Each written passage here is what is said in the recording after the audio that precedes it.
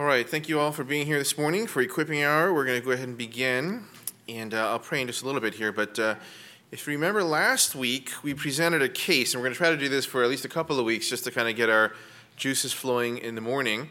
But the case is on your handout. Did everybody have a handout? There's a handout that's going around.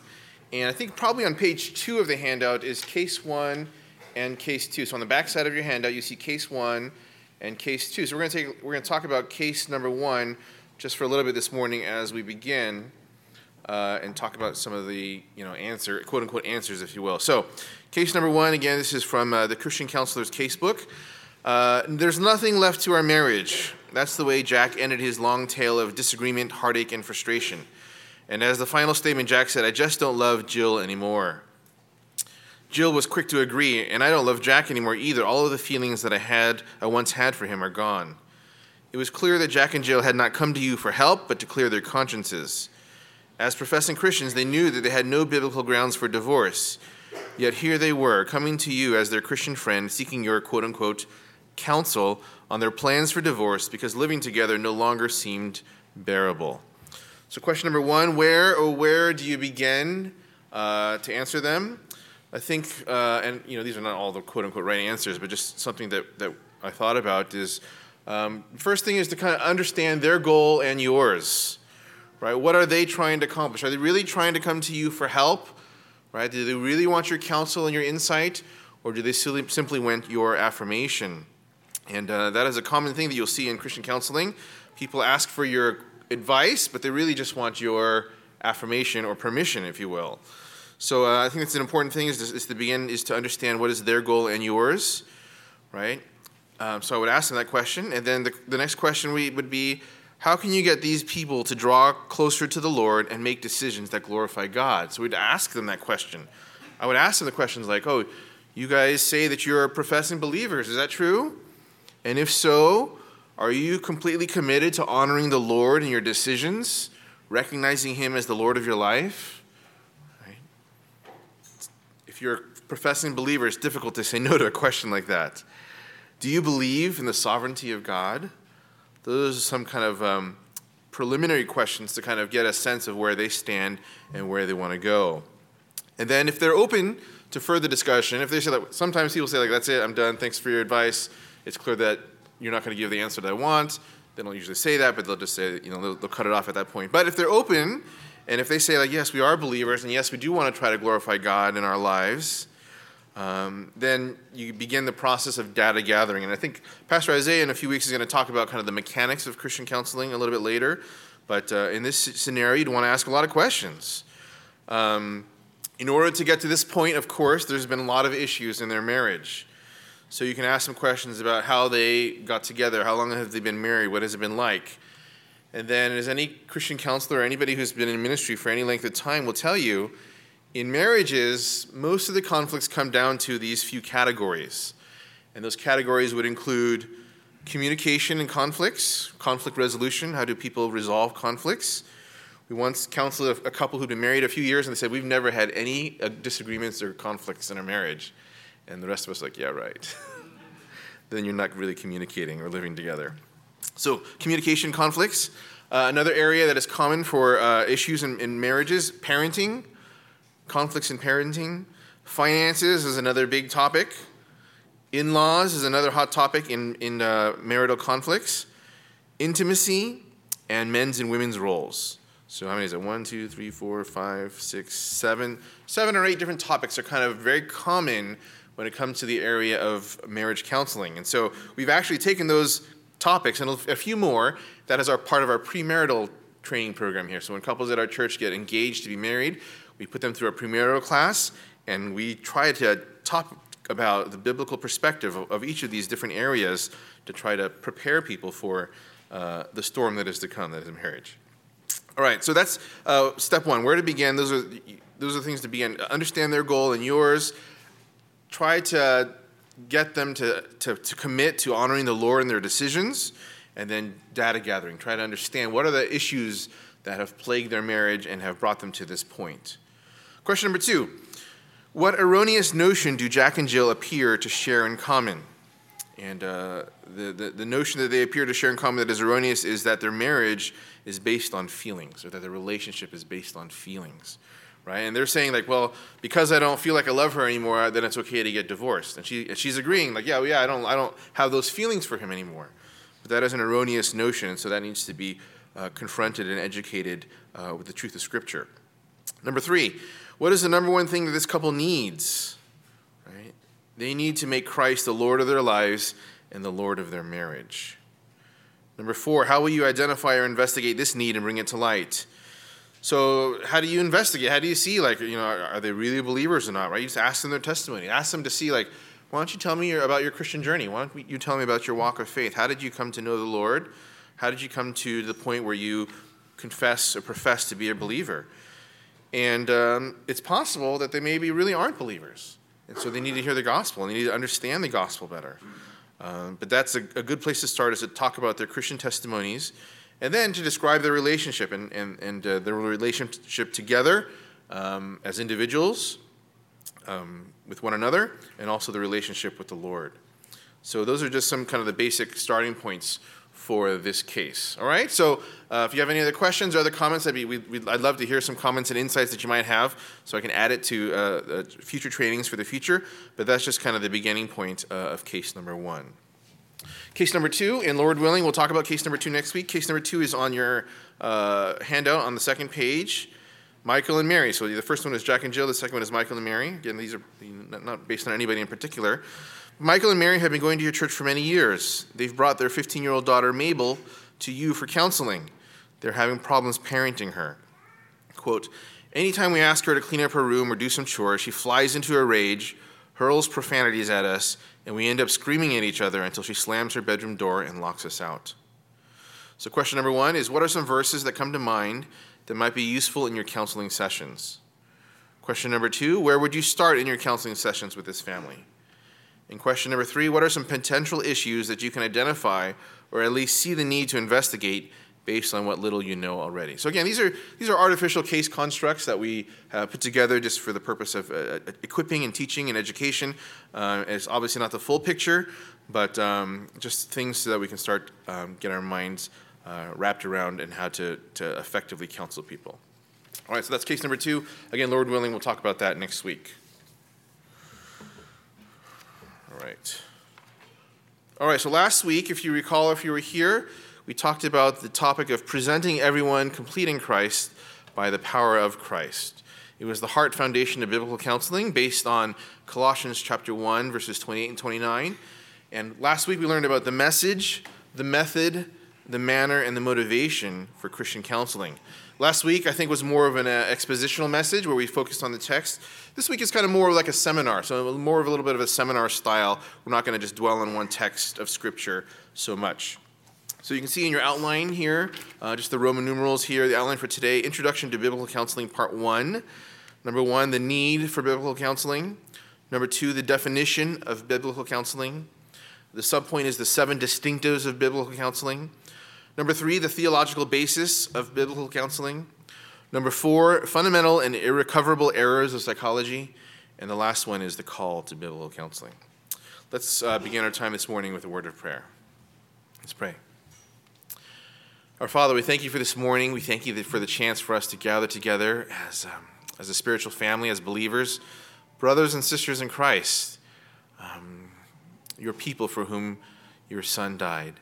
And we thank you, Lord, that you have given us everything pertaining to life and godliness through your word and through your Holy Spirit. And Lord, we pray for our time this morning as we talk about biblical counseling, God, that you would help us to be a church that cares for one another in this way, that we would minister to one another, we would continually point each other towards Christ, that we would be invested in the lives of one another for the purpose of sanctification. God, that you would see us be conformed to the image of your Son. That is the reason you created us. That is the reason that you have called us, so that we bring glory to you as we become more and more like your Son, Jesus Christ. And so we pray, God, that even in our short time this morning, that you would help us to accomplish those things to the end of your glory. We pray in Jesus' name. Amen. All right, so Roman numeral 1 from your outline here is the need for biblical counseling. There is an epidemic that we see in our nation, the epidemic. And this epidemic is spreading across the country. It is an epidemic that affects over 56 million Americans. That's almost 1 in 5 Americans. And this epidemic is steadily spreading. It is an epidemic that reaches across age and gender and cultural influences. In a study that was conducted by the World Health Organization, the World Bank, and Harvard University, the study revealed that the disease burden of this epidemic outweighs the disease burden of all cancers combined. It is estimated that this epidemic costs the United States more than $46.6 billion to treat each year, and this epidemic is the leading cause of disability worldwide among people over the age of 5. What is this epidemic? Is it the Ebola virus? Is it the measles, or is it a new kind of influenza? No, it is the epidemic of anxiety and depression. There's an association in America, it's called the Anxiety and Depression Association of America. It's a real thing, okay?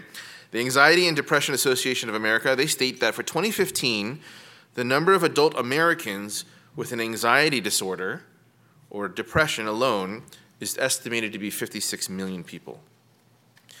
And in my own practice, I've done an informal study over a series of weeks.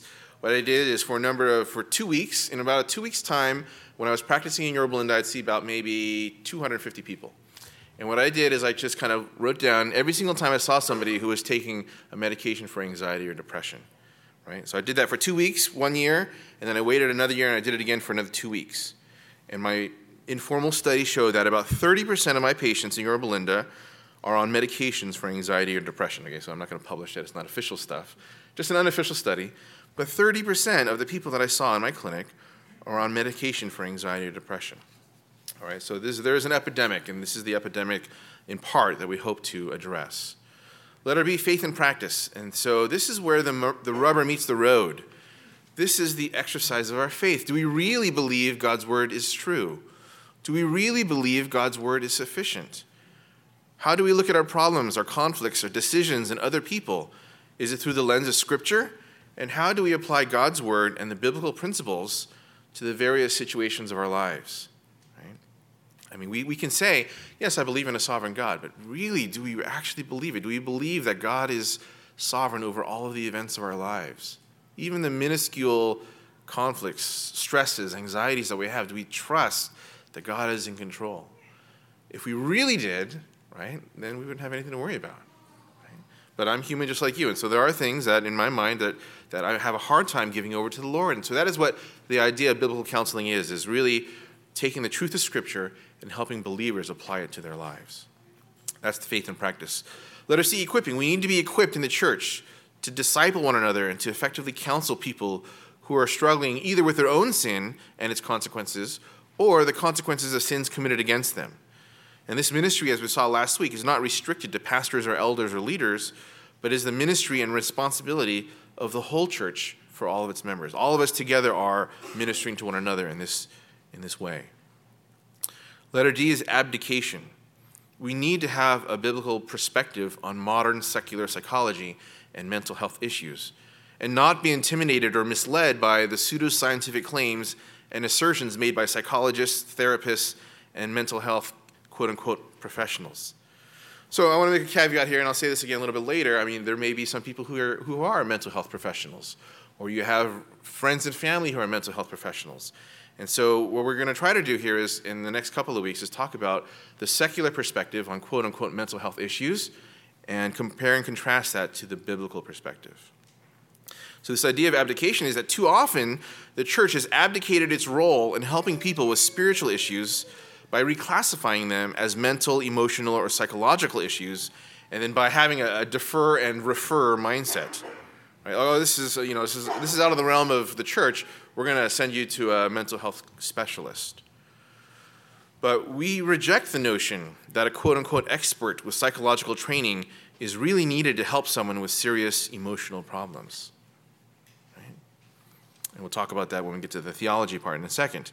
But I want to tell you a story. In 1980, Grace Community Church, John MacArthur's church, was hit with the first ever clergy malpractice lawsuit. The suit charged that the pastors on staff were negligent because they had tried to help a suicidal young member of the church by giving him biblical truth.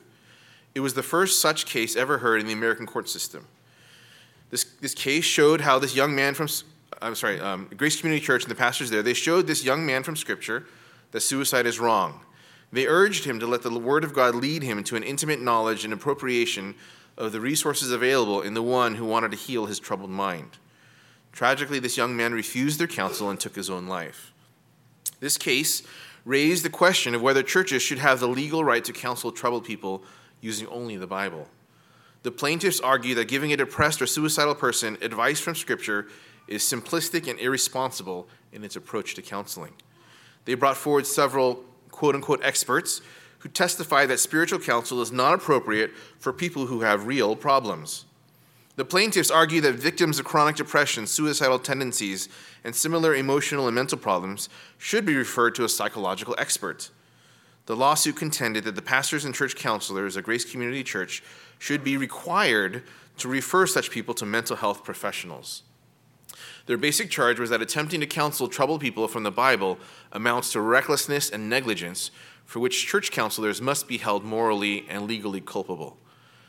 Had they won this case, any church that practiced biblical counseling would be taking a huge liability risk.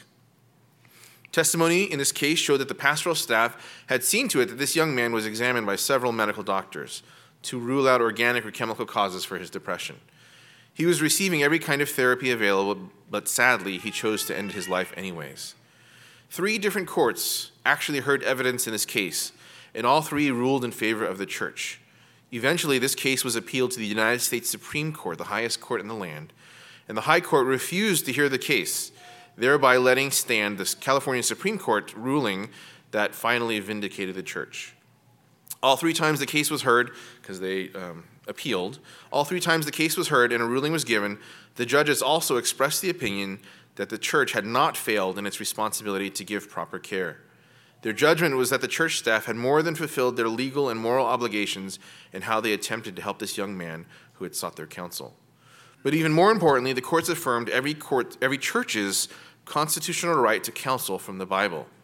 The case established a legal precedent upholding an important First Amendment right of freedom of religion.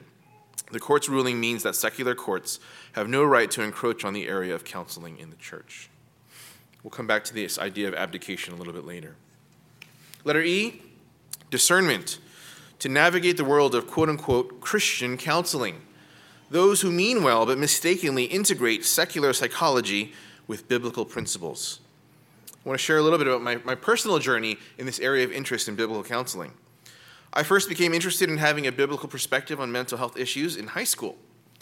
During my senior year of high school, one of my good friends, we were on the tennis team together, his mother was diagnosed with depression. My friend and his family were professing believers. He told me that his mother had a chemical imbalance and that the doctor had given her medication to help. And I remember seeing, because I used to go over to his house often, I remember the change in my friend's mom. Previously, she was very friendly, she was engaging, she was a vivacious person. And then somehow she changed. I remember going over to their house and witnessing this change. Her face had become expressionless. She moved slowly. She talked slowly. Everything about her was flat. And I still remember getting that phone call. It was a few months later. It was during my first year of college at UCLA. I remember being in my dorm room. It was my friend's girlfriend on the phone, Cindy. She said this, "Huey, something bad has happened. My friend's mom had committed suicide." I remember coming home from UCLA and spending the night at my friend's house with him and his father that night, or the night after it happened. And I remember trying to comfort them, but also struggling to understand how this could happen. What was God's perspective? What was the biblical perspective on the situation? How can you explain this? And then during medical school, during my psychiatry classes and rotations, I learned about Piaget, Erikson, Jung, Maslow, and Freud. These are all psychologists, and they have models of psychological development trying to explain how the mind works. And I was confronted with real patients, real issues, difficult circumstances, psychological and emotional issues. We learned about psychotropic medications, antidepressants, mood-altering treatments, even electroconvulsive therapy. And the same questions arose. How can you explain psychological, mental, and emotional problems from a biblical perspective? During residency, I began to prescribe psychotropic medications myself, not for me, but for my patients. And I was trained in secular psychology and counseling. For 2 years in residency, Every Tuesday afternoon, we have something called Behavioral Medicine Clinic. Every Tuesday afternoon, for 2 years in residency, 2 of the 3 years, I spent those afternoons counseling patients, prescribing them psychotropic medications under the tutelage of psychologists and psychiatrists. At the same time, the Master's Seminary was kind enough to let me audit some of their biblical counseling classes, and I also spent a summer taking the Master's in Arts and Biblical Counseling coursework, and was blessed for that summer to sit under the teaching of God's Word by experienced counselors like Wayne Mack, John Street, and Stuart Scott. This series, as we're going to discuss in the next few weeks, is largely a summary of what I've learned through the study of God's Word and these experiences. And I have to tell you, the MABC program was a lot of fun. It was a lot of fun to be able to spend a summer dedicated to learning about what the Bible has to say about mental health issues. And I think for Dr. Mack and Dr. Street and Stuart Scott, they enjoyed having someone who was a physician in there too, so we could kind of engage and talk about the medical perspective and have a discourse about those things. All right, so let's move on to Roman numeral 2, the definition of biblical counseling. First, we'll begin with what biblical counseling is not. What biblical counseling is not. It is not therapy, right? Therapy is kind of about how much progress you can make, right? And in therapy, this is typically what you do. You take any person, right? Any of us are self-centered by nature, right? The Bible assumes that we are self-centered. Philippians 2, verse 3 says, regard one another as more important than yourselves.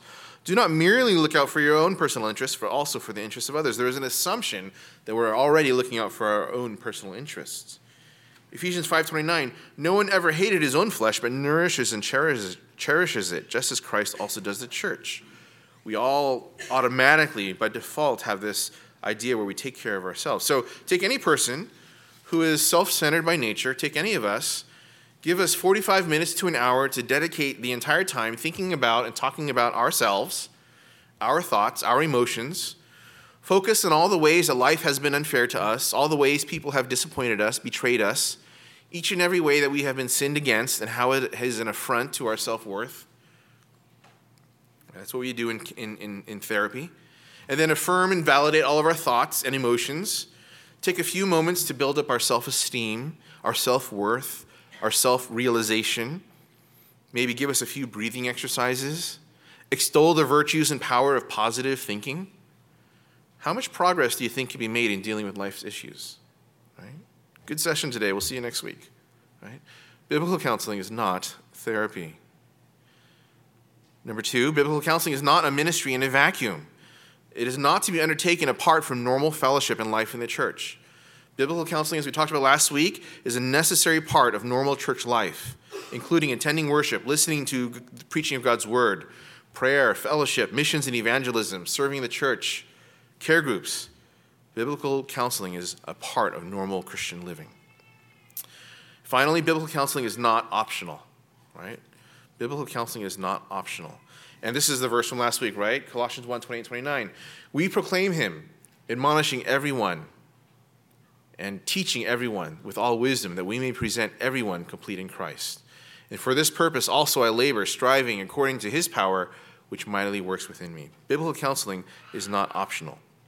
All right, so letter B, finally, what biblical counseling is, it is discipleship. It's already on your outline, right? Biblical counseling uses God's word, empowered by the Holy Spirit and motivated by the gospel, to change desires, thinking, thought processes, and behavior in order to facilitate the sanctification process for the glory of God. In a word, it is discipleship. And this is the only way to give real hope. That is the definition of biblical counseling. All right, so 7 distinctives of biblical counseling. Moving on in your outline, 7 distinctives of biblical counseling. Number 1, God is at the center of counseling.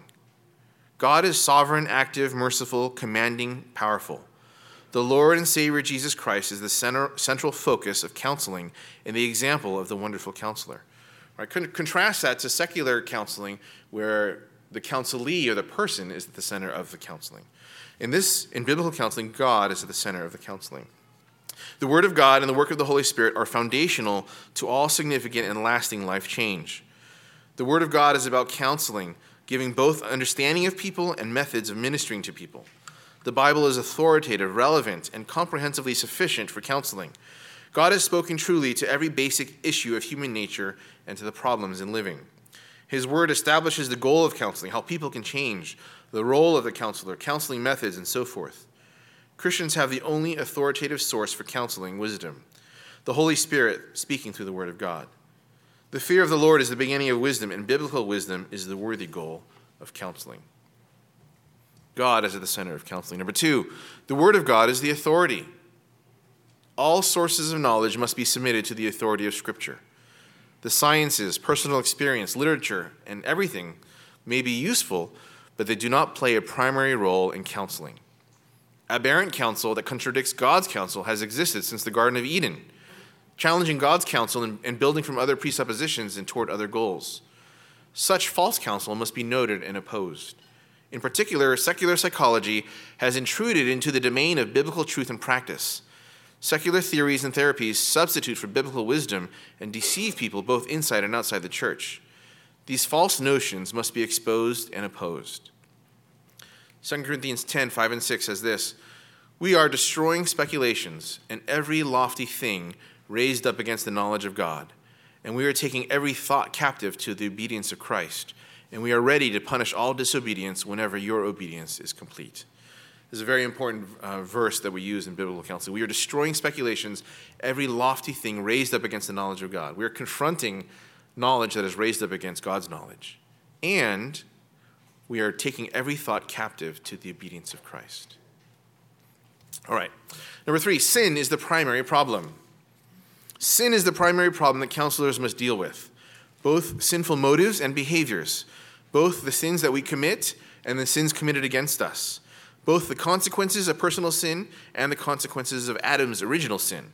Sin includes wrong behavior, distorted thinking, an orientation to follow personal desires, and bad attitudes.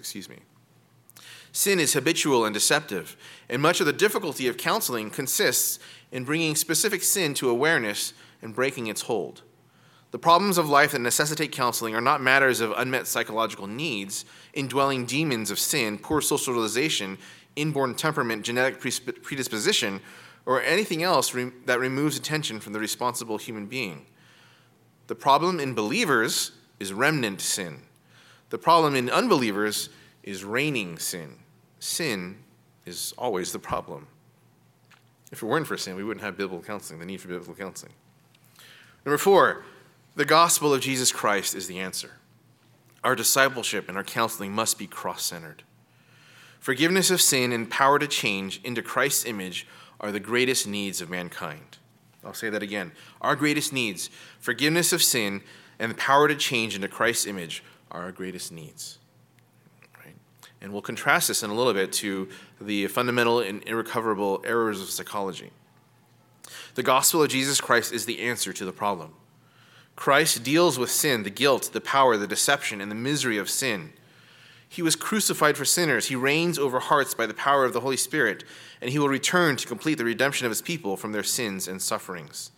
These core truths must persistently permeate the counseling process and fuel our hope.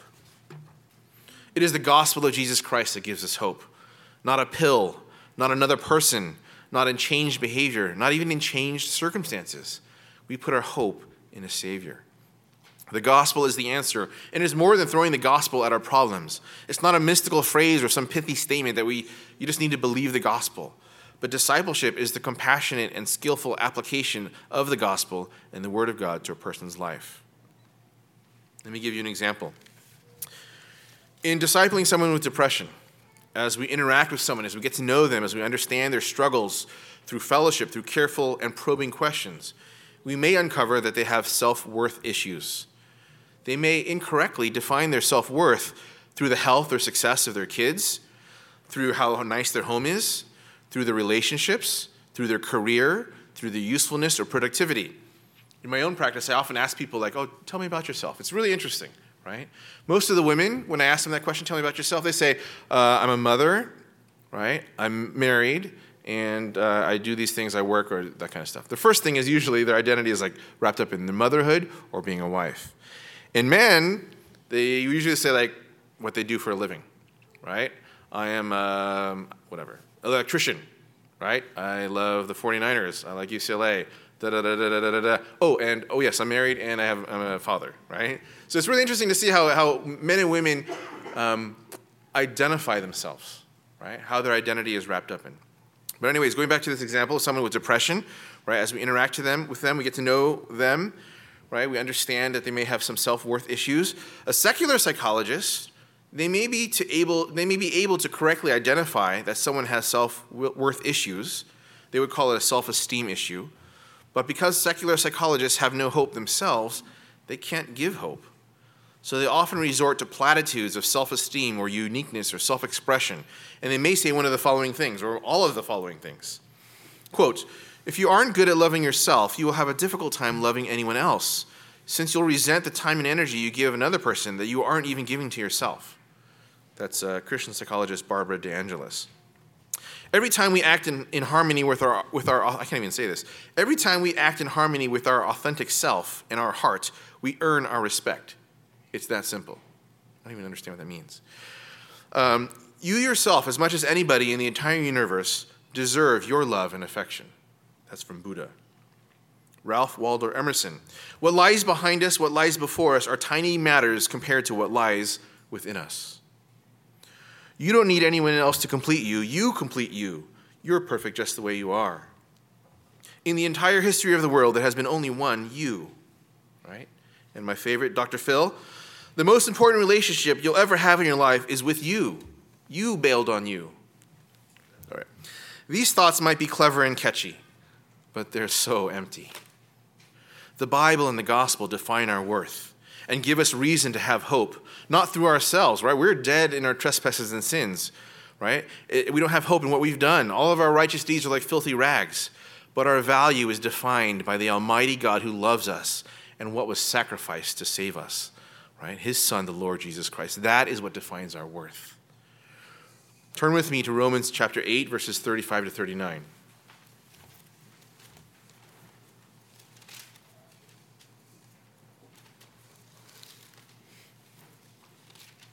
Familiar passage, Romans chapter 8, verses 35 to 39. Who will separate us from the love of Christ, right? Who will separate us from the love of Christ? Will tribulation or distress or persecution or famine or nakedness or peril or sword? Just as it is written, for your sake we are being put to death all day long. We were considered as sheep to be slaughtered. But in these things we overwhelmingly conquer through him who loved us. Verse 38, for I am convinced that neither death, nor life, nor angels, nor principalities, nor things present, nor things to come, nor powers, nor height, nor depth, nor any other created thing will be able to separate us from the love of God, which is in Christ Jesus our Lord. There's nothing that can separate us from the love of God, right? Either things a believer can do or things that they can have done to them. We are victorious through him who loved us. Ephesians chapter 1, verses 5 and 7. In love, he predestined us to adoption as sons through Jesus Christ to himself, according to the kind intention of his will. In him we have redemption through his blood, the forgiveness of our trespasses, according to the riches of his grace, which he lavished on us.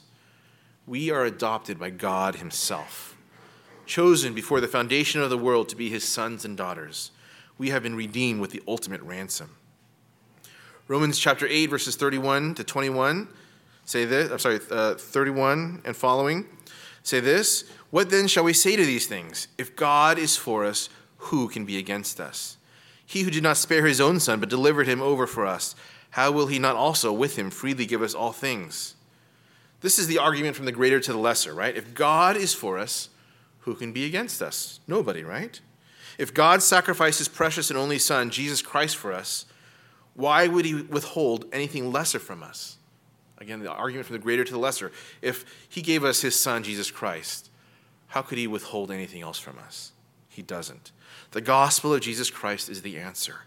Our discipleship and our counseling must be cross-centered. Number 5, the process of change that counseling must aim at is progressive sanctification. The process of change that counseling must aim at is progressive sanctification.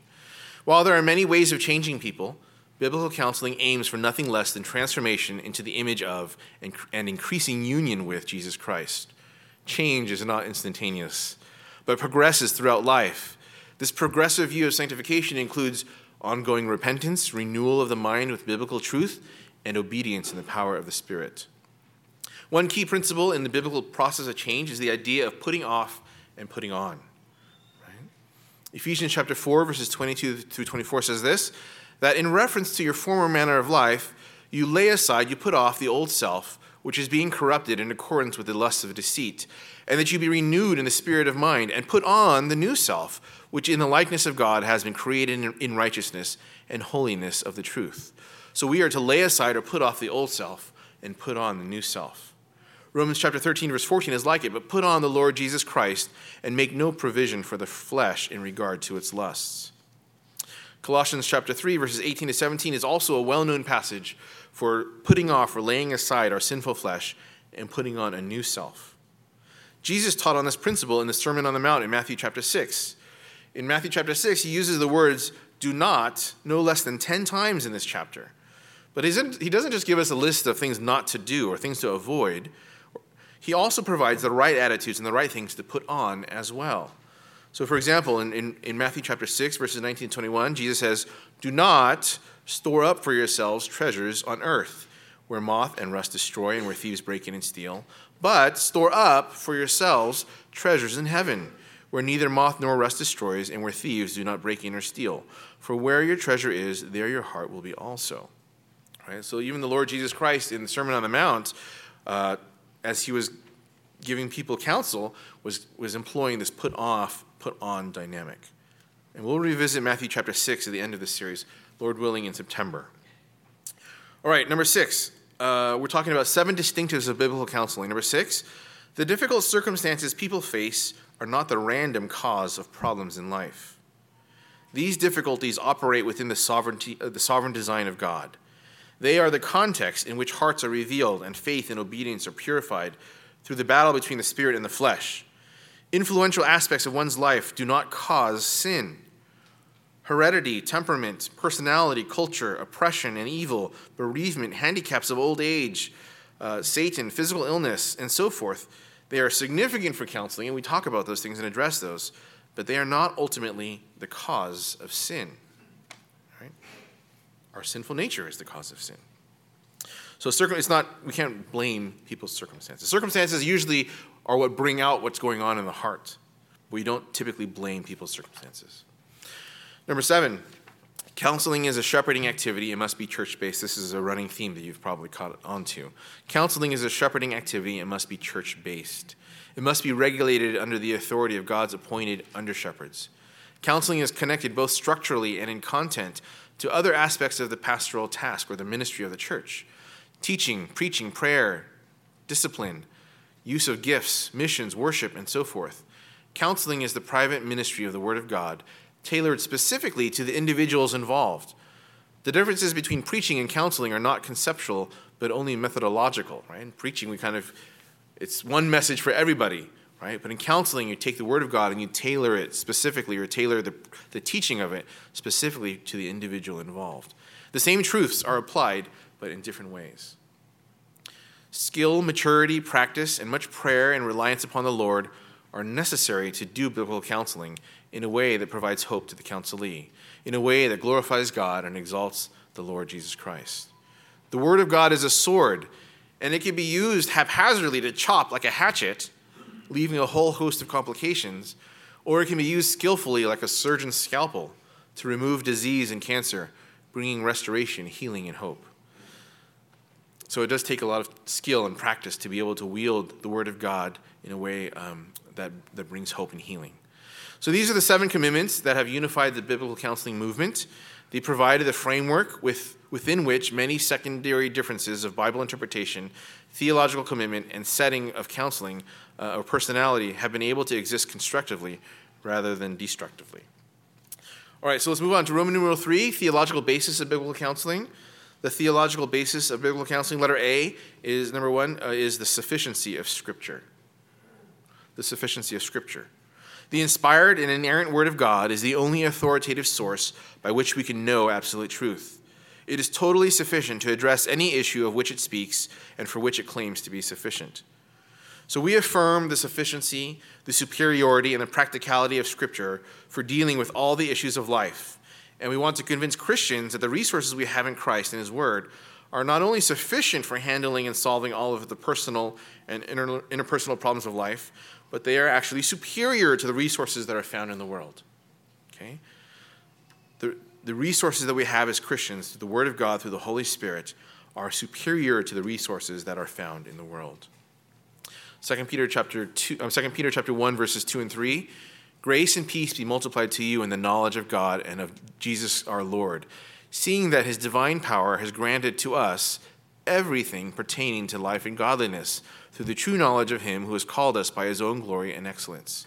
We have been given everything pertaining to life and godliness. We don't need secular psychology to live the Christian life. 2 Timothy 3:16 and 17, you're familiar with this, of course. All Scripture is inspired by God and profitable for teaching, for reproof, for correction, for training in righteousness, so that the man of God may be adequate, equipped for every good work. Hebrews 4:12, for the word of God is living and active and sharper than any two-edged sword, and piercing as far as the division of soul and spirit, of both joints and marrow, and able to judge the thoughts and intentions of the heart. So even as a physician, right, who's practiced psychology, psychiatry, who has prescribed psychotropic medications, as a physician, as a scientist, I can attest to you that the Word of God is the only authoritative source by which we can know absolute truth. It is totally sufficient to address any issue of which it speaks. Let it be the application of Scripture and systematic theology. Everything from the Bible that is taught from the pulpit, Sunday school, equipping hour, care groups, etc., even your own study, all of these truths are employed in biblical counseling and practical living. In particular, subpoint number 1, theology proper, the doctrine of God. His holiness and sovereignty, right, are part of the doctrine of God. We want to have a doxological perspective. Everything is for the glory of God, so that we are theocentric rather than anthropocentric. We are God-centered rather than man-centered. God is the center, not man. Anthropology, the doctrine of man, is important in biblical counseling. We are created beings. We are not just animals. God has created us with a purpose. Hamartiology, the doctrine of sin. We are born with a hereditary disorder, all of us, passed down from generation to generation, which genetically predisposes us to disobedience, and it's called sin, or the sinful nature. Romans chapter 5, verses 12 and verse 9. Therefore, just as through one man sin entered into the world, and death through sin, and so death spread to all men because all sinned. Verse 19. For as through one man's disobedience the many were made sinners, even so through the obedience of the one the many will be made righteous. The next area of Scripture and systematic theology that we apply to our lives is soteriology, the gospel and the doctrine of salvation. If the gospel of Jesus Christ is the answer to our number one problem, then we better know the gospel and get it right. And finally, pneumatology, ecclesiology, right, the science and doctrine of the Holy Spirit and the science and doctrine of the church. Those areas of theology are also important in biblical counseling. All right. Another subpoint, not quite to Roman number 4 yet, but another subpoint under this one. Not only does everything that we've learned from the Bible apply to practical living and biblical counseling, but everything in our life falls under the authority of Scripture. What I mean by that is that there's no part of our life that doesn't fall under a scriptural heading, a spiritual heading. Again, I'll say that again. There's no part of our life that doesn't fall under a spiritual heading. We can't compartmentalize our lives and say that this particular area is not spiritual. Everything has spiritual implications and thus falls under the authority of Scripture and biblical counseling. There's no situation that is quote-unquote strictly medical, right? Someone gets diagnosed with diabetes or cancer or another disease, there are spiritual implications to that. It's not strictly a medical issue. We believe in a sovereign God who is in control over everything, including medical diseases. If you get diagnosed with a medical illness, God has a plan for that and will use that to bless you and glorify himself. As our team is getting ready to go to Malaysia, there's a brother in Malaysia at the church CBF there. His name is Jason, and he is in the late stages of stage 4 cancer. And I'm hoping that I'll be able to shake his hand in a couple of weeks when I go there, but he may go to be with the Lord before that. It's an example of somebody who has a medical illness, and yet he's using that to glorify God and his testimony. Excuse me. All right. Likewise, there are no situations that are strictly business or financial. There's no situations that are strictly medical. There are no situations that are strictly business or financial. We were created as spiritual beings, and thus everything has a spiritual component. So I'm sitting here racking my brain trying to think about maybe there is an area of life that doesn't have a spiritual component. Maybe you guys can help me with that. Being the nerd that I am, I'm trying to think of something. Is there anything in life that doesn't have a spiritual component? And I think about, what about calculus, right? What about calculus? It doesn't get any more objective than that, right? Where's Melly and Jason? Are they here? They're math majors. Fundamental, pure science, just numbers, right?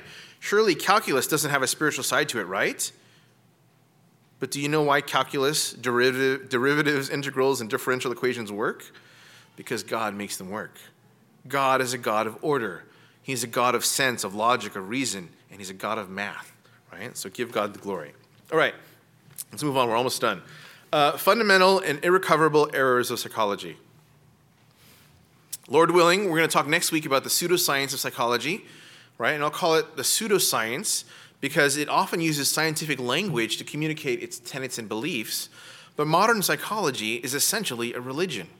Again, with apologies to those who are in or have friends and relatives in the mental health field, right? But they are purveyors of religion. There are those who say, well, isn't all truth God's truth? Therefore, we should integrate discoveries and truths from psychology and the study of the mind with biblical counseling and use the best of both worlds. But I would strongly caution that approach for the following reasons. Psychology has, at its foundation, patently wrong presuppositions and fundamental principles. Now, you may be able to make some accurate observations, right? Science and secular psychology are really good at this. They're good, admittedly, in the area of making observations. But if you start with the wrong presuppositions, your conclusion is going to be clearly wrong. For example, letter A, evolutionary foundation in anthropology. Psychology has an evolutionary foundation in anthropology, and I put a verse in Scripture that is obviously is opposed to that because we were created in God's image. Because secular psychology begins with a faulty view of who man is, not as one created in God's image and morally responsible to him, secular psychology cannot properly diagnose the fundamental problem, which is sin. Without addressing the problem of sin, meaningful God-glorifying change can never take place. Number 2, human nature is basically good, or at worst, a blank slate, right? And we know that this is not true. From Romans chapter 3, verse 10 and verse 23, we know that there's none righteous, not even one. There's none who seeks after God. All have sinned and fallen short of the glory of God. But secular psychology believes one of its central tenets is that human nature is basically good, or at the very least, a blank slate. Number 3, letter C, people have the answers to their problems inside of them, right? Just listen to that still small voice, right? Search deep inside within your heart and you'll find the hero that lives within you. I think it's a Mariah Carey song or something like that, right? Letter D, the key to understanding and correcting a person's attitudes and actions lies somewhere in that person's past, right? Secular psychology says, like, the problems that you're dealing with now, it's because of the way that you were raised. It's because of your parents. It's because of something else. It's because of something that happened to you many, many years ago, right? And while it could be true that there are ramifications of something that happened to you many, many years ago, that is not the central core of our problems, right? I've taken part even in these things where we actually like visualize ourselves as an infant. Actually, before we're infants, right? You visualize yourself going through the birth canal, and somehow the trauma of going through the birth canal is so traumatic that it affects your life and how you deal with it, right? It's just silliness. But they believe in it, right? They believe in it. All right, letter E, individuals' problems are the result of what someone else has done to them, right?